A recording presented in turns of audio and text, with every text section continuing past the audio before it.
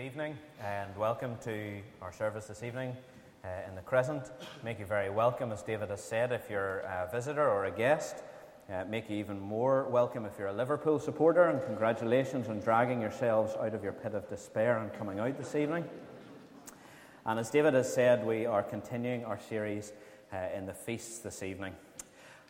I don't know if you've ever made a promise to a 3-year-old. I imagine it's something equivalent to what making a blood oath is like. And you may say, look, we're going to go to the park today, and woe betide you should you forget that. Because when it comes time for bedtime and we've got through the needing a drink and needing the toilet and all the usual procrastination, and you think that the light's about to go out, Daddy, you said we were going to the park today. And your heart just sinks. And you soon learn that lesson, and you realize whenever you promise something, you have to deliver on it.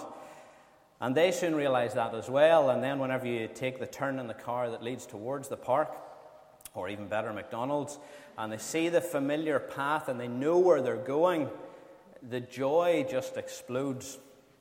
And we really do put a lot of stock in a promise and in seeing it fulfilled, both when we're the ones making it and we're the ones who have it made to us. And that's something we're going to come back to as we think about the Feast of Pentecost this evening. Now, Scott has already taken us through some of the key details of the Feast of Pentecost. It's called the Feast of Weeks in the Old Testament. For the sake of simplicity, I'm going to call it Pentecost this evening. At some point, I will forget and call it Passover. That is just Sunday evening brain freeze. We're talking about Pentecost this evening. And let's come to Leviticus chapter 23 initially and read those instructions that God gave to his people about how the Feast of Weeks, the Feast of Pentecost, was to happen. So Leviticus chapter 23, and starting at verse 15. You shall count 7 full weeks from the day after the Sabbath, from the day that you brought the sheaf of the wave offering. You shall count 50 days to the day after the 7th Sabbath. Then you shall present a grain offering of new grain to the Lord.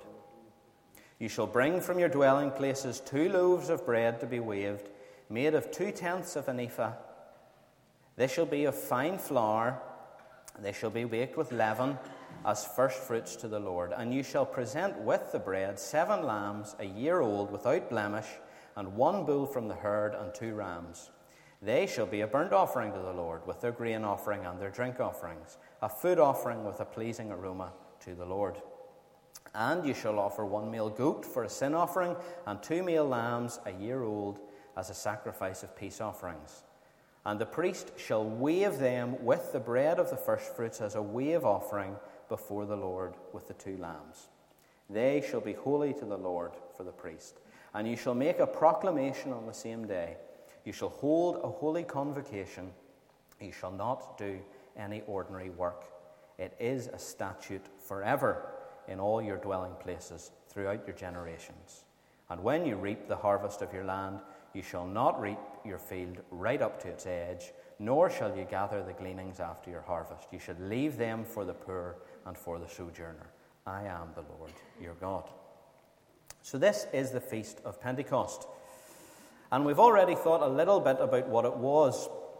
But as key in the Feast of Weeks, as you would gather from the name, is not just what happened, but when it happened. The Feast of First Fruits and the Feast of Pentecost came one after the other, and the 2 of them were paired very tightly together in the calendar of Jewish life. One followed a very prescribed period of time after the other, and that is critical, and that is really important. Pentecost happened as the grain was ready to harvest. Last week, David was talking to us about the Feast of First Fruits, and that happened whenever the green sheaves came out of the ground and the seed broke the surface of the earth, and it was a sign that spring had come, and the grain was there to see, but it was green and it was still not ready to harvest. But 50 days later, by the time the Feast of Pentecost had come, the sun had ripened and readied that grain, and it was time to take it in, to put the scythe to it, to gather it in, to thresh it, and to store the grain up, and to start to use it as Scott has said, to live on and to thrive off. And so first fruits, that feast that we thought about last week, if you like, there was the promise of the grain. They could see the green fields. And then at Pentecost, that promise comes good. That promise is fulfilled. The grain is harvested and things come together. So the next question then for us is, well, why? Why were they having the Feast of Pentecost? And as Scott has rightly said, it was a feast of thankfulness, of gratefulness to the Lord for giving them the grain harvest. And David took us through last week the idea of thankfulness in the Feast of First Fruits and gave us some very direct challenges about giving the Lord the first and the best in our own lives. And I'm not going to retread that ground this evening, but I would encourage you to go and listen to that if you weren't here last week. So the Feast of Pentecost was a feast of thankfulness, of appreciation to the Lord for what he had given them. But the question is, was that all it was, or was there something else to it as well? The feasts, as we've thought, were a cycle that the people of God were to go through year after year. They followed each other, and one came after the other, and as years blended into years, they would become part of the rhythm of their life, part of the ordinary beat of social life, a way that God drew spiritual life into the ordinary and the everyday, and it would have framed their existence much in the way that probably for us Easter and summer holidays and Christmas provide a sort of a structure to the year that we depend on. And when the half-term holiday comes in a few weeks, we know that the full summer holiday is coming before too long, and we have these pillars in our year that give it structure. And I think that the tying of first fruits to Pentecost so tightly in time is trying to teach the people of God another lesson as well. And they would have started to associate as the years went on that when they celebrated the Feast of First Fruits, they knew that the Feast of Pentecost was on the horizon. When they saw the green sheaves in the field, they knew that the full harvest was coming. As sure as night followed day, one would follow the other. And so at first fruits, they would celebrate the arrival of the green sheaves, but their minds would already be starting to look forward to Pentecost, to the joyful time that it was, to the day off work, to the religious observance, to the celebration of the harvest being over, to all of the joy and fulfillment and fullness that would come with it. So it was building into the minds of the people this pattern. We have first fruits, and then inevitably coming after it, we have Pentecost. A bit like that, we have things like that in our own lives. When I grew up, we had Christmas decorations in our house, and they were all kept in one box. Some of them were miraculous. There was a foil thing that lay flat, and you picked it up, and it became 3D, and it was a wonder of human engineering. It would last about 30 seconds in my house today between a dog and two daughters. But every year at the Greer house, this foil thing came out and was hung up, and the glass baubles were put on the tree. And nobody needed to tell me as a child, well, we're putting the decorations up because Christmas is coming, Nicholas. You knew as soon as you saw the decorations, Christmas was on the horizon. And my first draft of this, I was going to pretend that I was looking forward to seeing family and Christmas dinner, but of course as a child you were looking forward to the presents. And probably as an adult you are as well. And we know whenever we see the trees start to appear and the decorations start to go up, that triggers in our mind the expectation that the full experience is coming, that Christmas is on its way. So it would have been for God's people. They would have celebrated first fruits and known the grain harvest is coming, God's goodness is on its way, the promise is going to be fulfilled. Pentecost is coming. And so the lesson of Pentecost for them was promise fulfilled, if you like. Harvest is promised at first fruits, and it's fulfilled at Pentecost. So that's the lesson that the people at the time would have been learning as the years passed. And that's very interesting for us, and hopefully helps us to understand something of the life of the people in the Old Testament as we read it. But the next question for us to ask ourselves this evening is, well, now that we know that and we sort of understand that, does it make sense of something for us in the New Testament? Does it bring something together for us that perhaps was a bit mysterious before? Does it help us understand something? And I'm going to have us look at two times whenever understanding that first fruits Pentecost cycle, I think, brings life to something in the New Testament for us. In 1 Corinthians chapter 15, Paul talks about the Lord Jesus being raised from the dead. And he's correcting a misunderstanding in the church at the time that nobody could be raised from the dead. And Paul says, well, if nobody can be raised from the dead, the Lord hasn't been raised from the dead, and this is all pointless, and we're all going to die and give up hope now. But he says, but in fact, Christ has been raised from the dead, the first fruits of those who have fallen asleep. Christ has been raised from the dead, the first fruits of those who have fallen asleep. So Paul was linking the resurrection of Jesus Christ with the idea of first fruits. And so if the Lord's resurrection from the dead is first fruit, when we put our Old Testament hat on that we've just thought, the question that comes into our head is, well, if that was the first fruits, if the Lord's resurrection was the first fruits, where's the Pentecost? What's the Pentecost? What are we looking forward to? And so I want us to come to Acts chapter 2. And in Acts 2, we find ourselves at the very early days of the church. And we're coming to the end of that interim period after the Lord had been raised from the dead and ascended to heaven. And those who had known him and followed him, fairly small numbers still at that stage, were gathering in small groups and really waiting to see what was going to happen next. And it's into that setting that we break in Acts chapter 2. So let's read that. When the day of Pentecost arrived, they were all together in one place. And suddenly there came from heaven a sound like a mighty rushing wind, and it filled the entire house where they were sitting.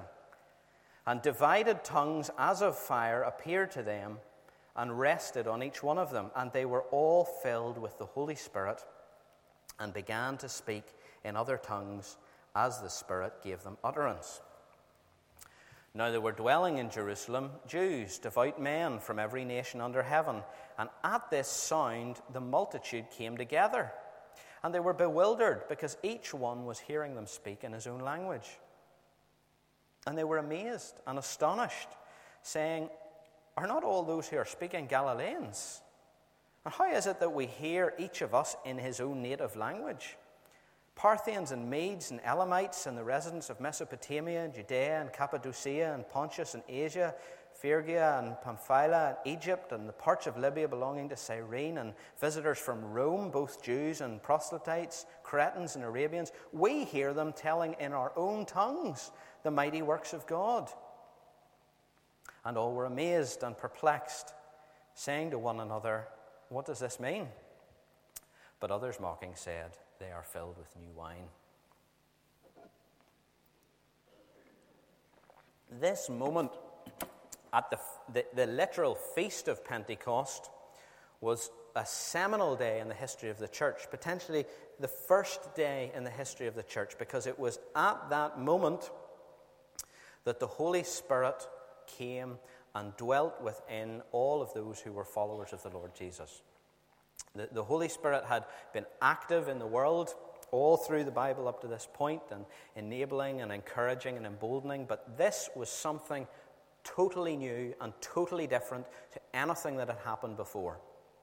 The Spirit was coming to live, and the word is indwell, and it really is the word for it, to dwell within the person, to live within the person who was a follower of Jesus Christ. And so, as a sign of that miraculous moment, they find that they are gifted with the ability to speak languages that they had never learned, and it is a witness to the miraculous event that has happened to those that are around them.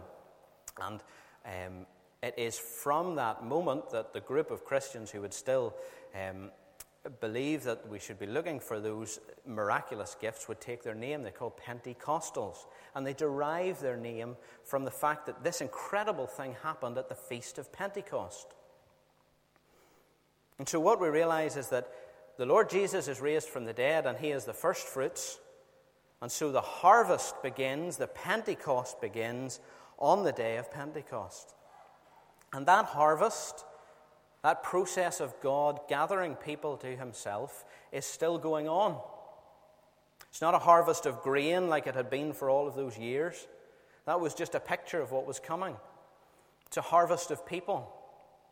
People who need to know and love and follow the Lord Jesus. And that harvest began on the day of Pentecost, but it is continuing up to today. And you might ask, well, when's that harvest going to finish? When's that going to end? Well, I can't tell you when it's going to end. I can tell you when it's not going to end before. If we go to the book of Revelation, there's a vivid picture of the end of all things. And John, when he's writing, is looking at the throne, and he sees this. He says, after this I looked, and behold, a great multitude that no one could number, from every nation, from all tribes and peoples and languages, standing before the throne and before the Lamb, clothed in white robes, with palm branches in their hands, and crying out with a loud voice, "Salvation belongs to our God who sits on the throne and to the Lamb."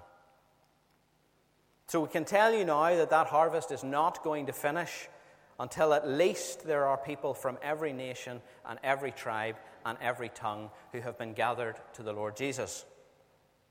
In fact, I can tell you the harvest is a long way from finished. The Joshua Project would rate about 41% of all people groups on earth today as unreached by the gospel. So we have a long way to go before there's going to be a crowd standing before God from every tribe and every tongue and every nation. So the harvest began at Pentecost, and it goes on today. And the Lord talked about that when he was here on earth to his disciples. He said, the harvest is plentiful, plenty to be done. Another time he says, the fields are white unto the harvest. But the Lord says, the harvest is plentiful, but the laborers are few. Pray that there would be laborers sent to the harvest.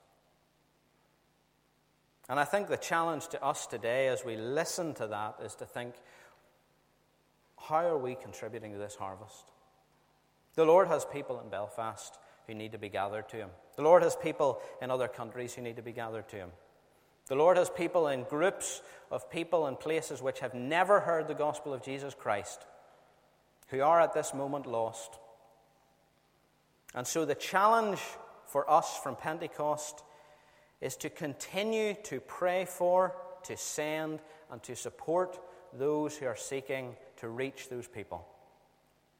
This church is coming up on its 150th anniversary, and for all of those years it has had a strong care and emphasis on mission work and proclaiming the gospel of Jesus Christ across the face of the earth. And so the challenge for us as those who are standing here holding the baton tonight is to keep going with that. To keep going with that. So Pentecost in Acts, we have the Lord's resurrection as the first fruits, and then we have the start of the harvest at that incredible day in Jerusalem. And as we're closing out that section, you might start to get a realization as well that these events in the early church weren't happening by accident. Didn't happen by chance. Pentecost, the true Pentecost happening on the day of Pentecost, that's no coincidence.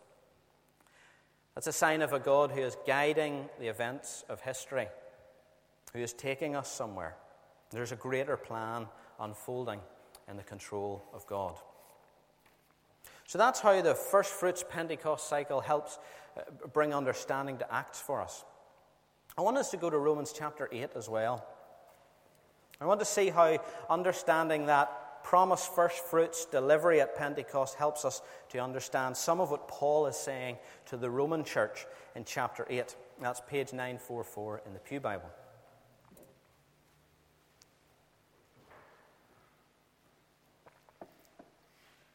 And we're going to read from verse 18.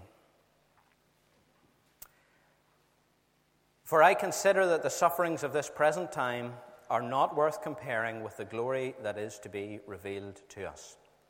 For the creation waits with eager longing for the revelation of the sons of God. For the creation was subjected to futility, not willingly, but because of him who subjected it in hope, that the creation itself will be set free from its bondage to corruption and obtain the freedom of the glory of the children of God. For we know that the whole creation has been groaning together in the pains of childbirth until now. And not only the creation, but we ourselves, who have the first fruits of the Spirit, groan inwardly as we wait eagerly for adoption as sons, the redemption of our bodies. For in this hope we were saved. Now, hope that is seen is not hope, for who hopes for what he sees? But if we hope for what we do not see, we wait for it with patience. And so Paul in this section starts to deal with suffering. And he begins to talk about creation, about the natural world, and how the natural world is suffering. Because the world as we see it today is not the world as God created it. This is a world that has been subjected to futility. That is Paul's way of saying this is a world that has been marked by the fall. It's been marked by a deviation from the plan that God had from it. It's been corrupted by sin. And then Paul goes on to say not just the natural world that is suffering, that is corrupted, but we ourselves in our own bodies feel that reality. Those of us who have the first fruits of the Spirit groan inwardly as we wait for our adoption, for the redemption of our bodies.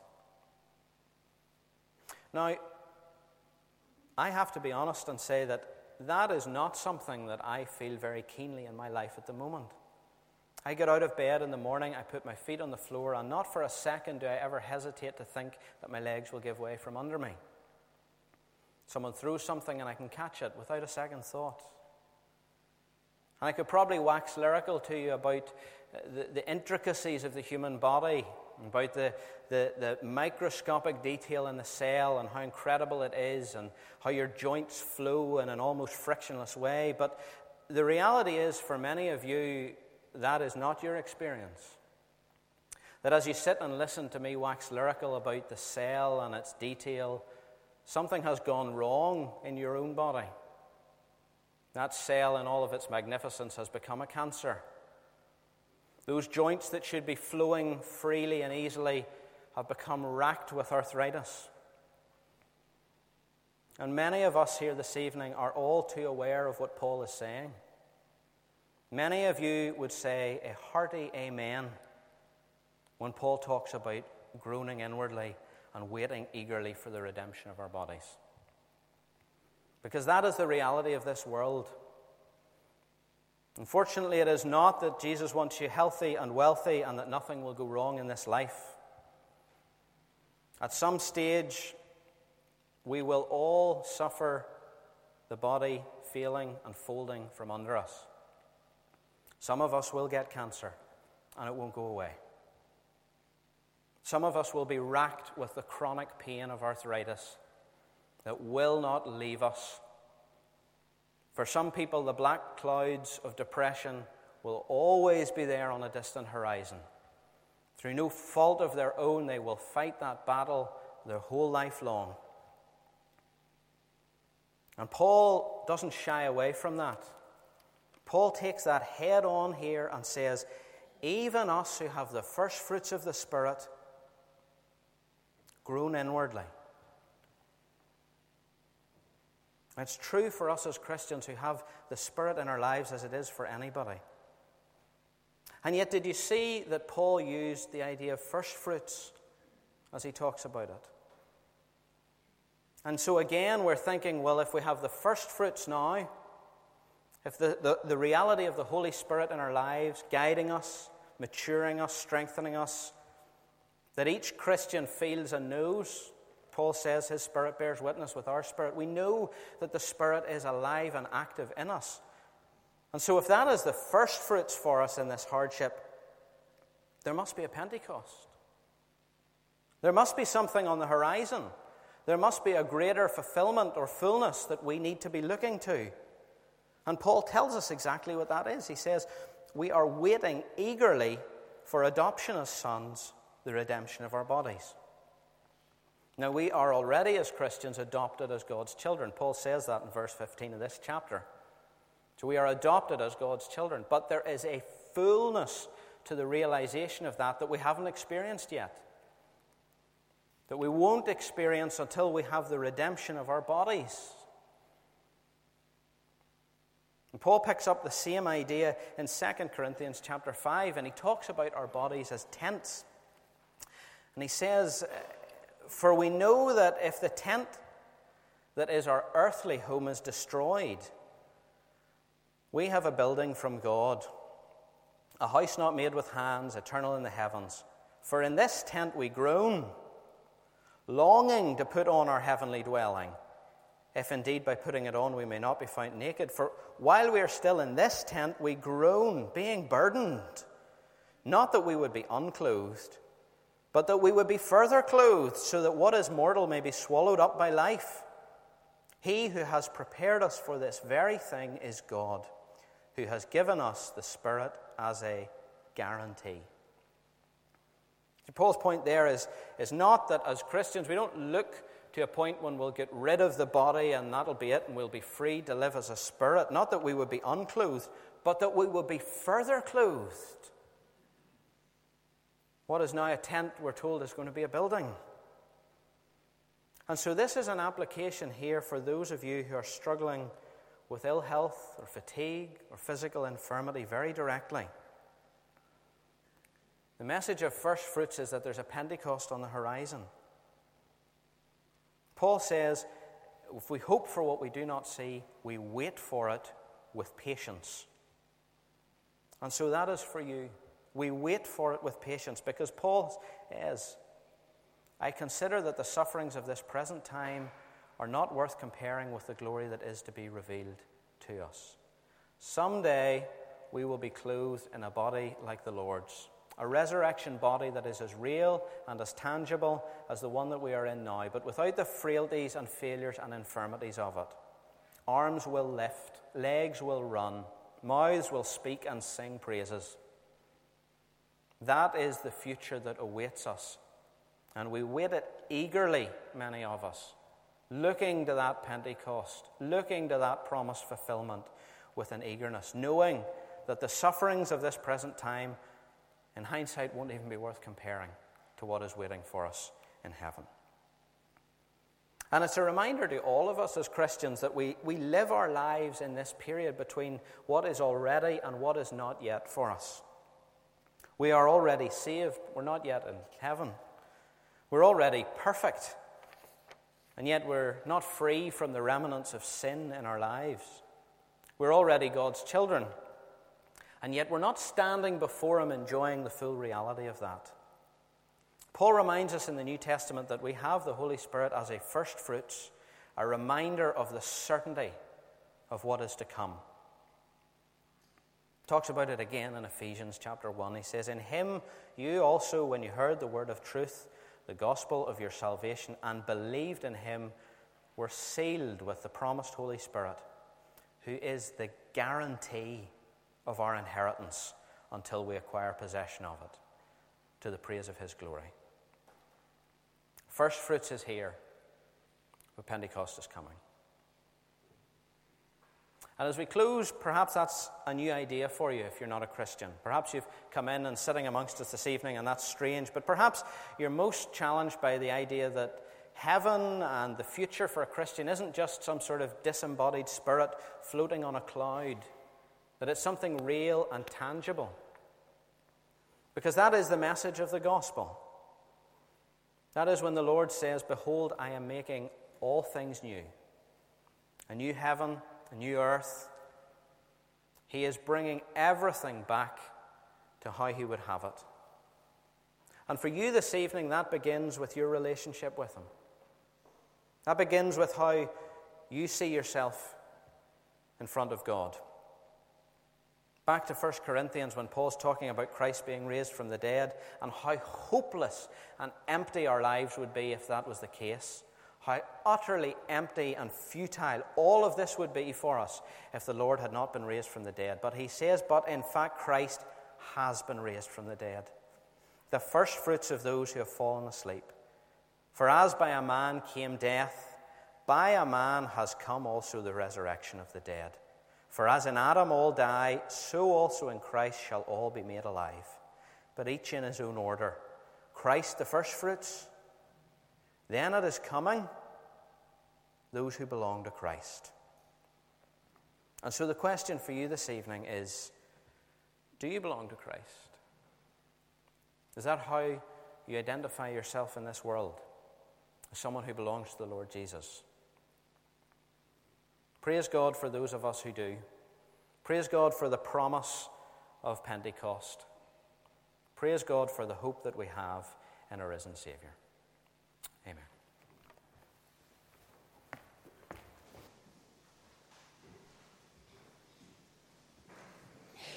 My thanks to Nick for giving us a very insightful and challenging view of this feast of Pentecost, and we really trust that the Holy Spirit will help us all to apply it to each of our hearts. Next Sunday night, we'll be taking a look at the Feast of Trumpets, and we really hope that you'll be able to join us then. Can I encourage you, if you haven't already picked up one of these leaflets on the feasts, do pick one up. There are some copies in the foyer. And can I also remind you that there's tea and coffee in the coffee lounge if you would like to stay behind for a while tonight. I'm sure if you would like to speak to Nick about anything that he said tonight, he would be more than happy to speak to you. He'll be here for a while. But before we finish, we're going to take time to sing a closing hymn that's going to help us to reflect and respond to some of the things that we've been thinking about tonight. And that hymn is Breathe on Me, Breath of God. We'll stand after the introduction, and then Nick will close for us in prayer. Father, we thank you that you are a God who keeps his promise. We thank you that we can rest with absolute assurance on that. Father, we thank you for the words of Scripture and how they speak so directly into our lives. And pray that you would comfort those of us who need comforting this evening with a tangible and substantial reality, not with vague hopes or dreams, but with a sure and certain hope. Father, we thank you for the lessons that you have taught us in this life and continue to. And we submit everything to you in your name. Amen.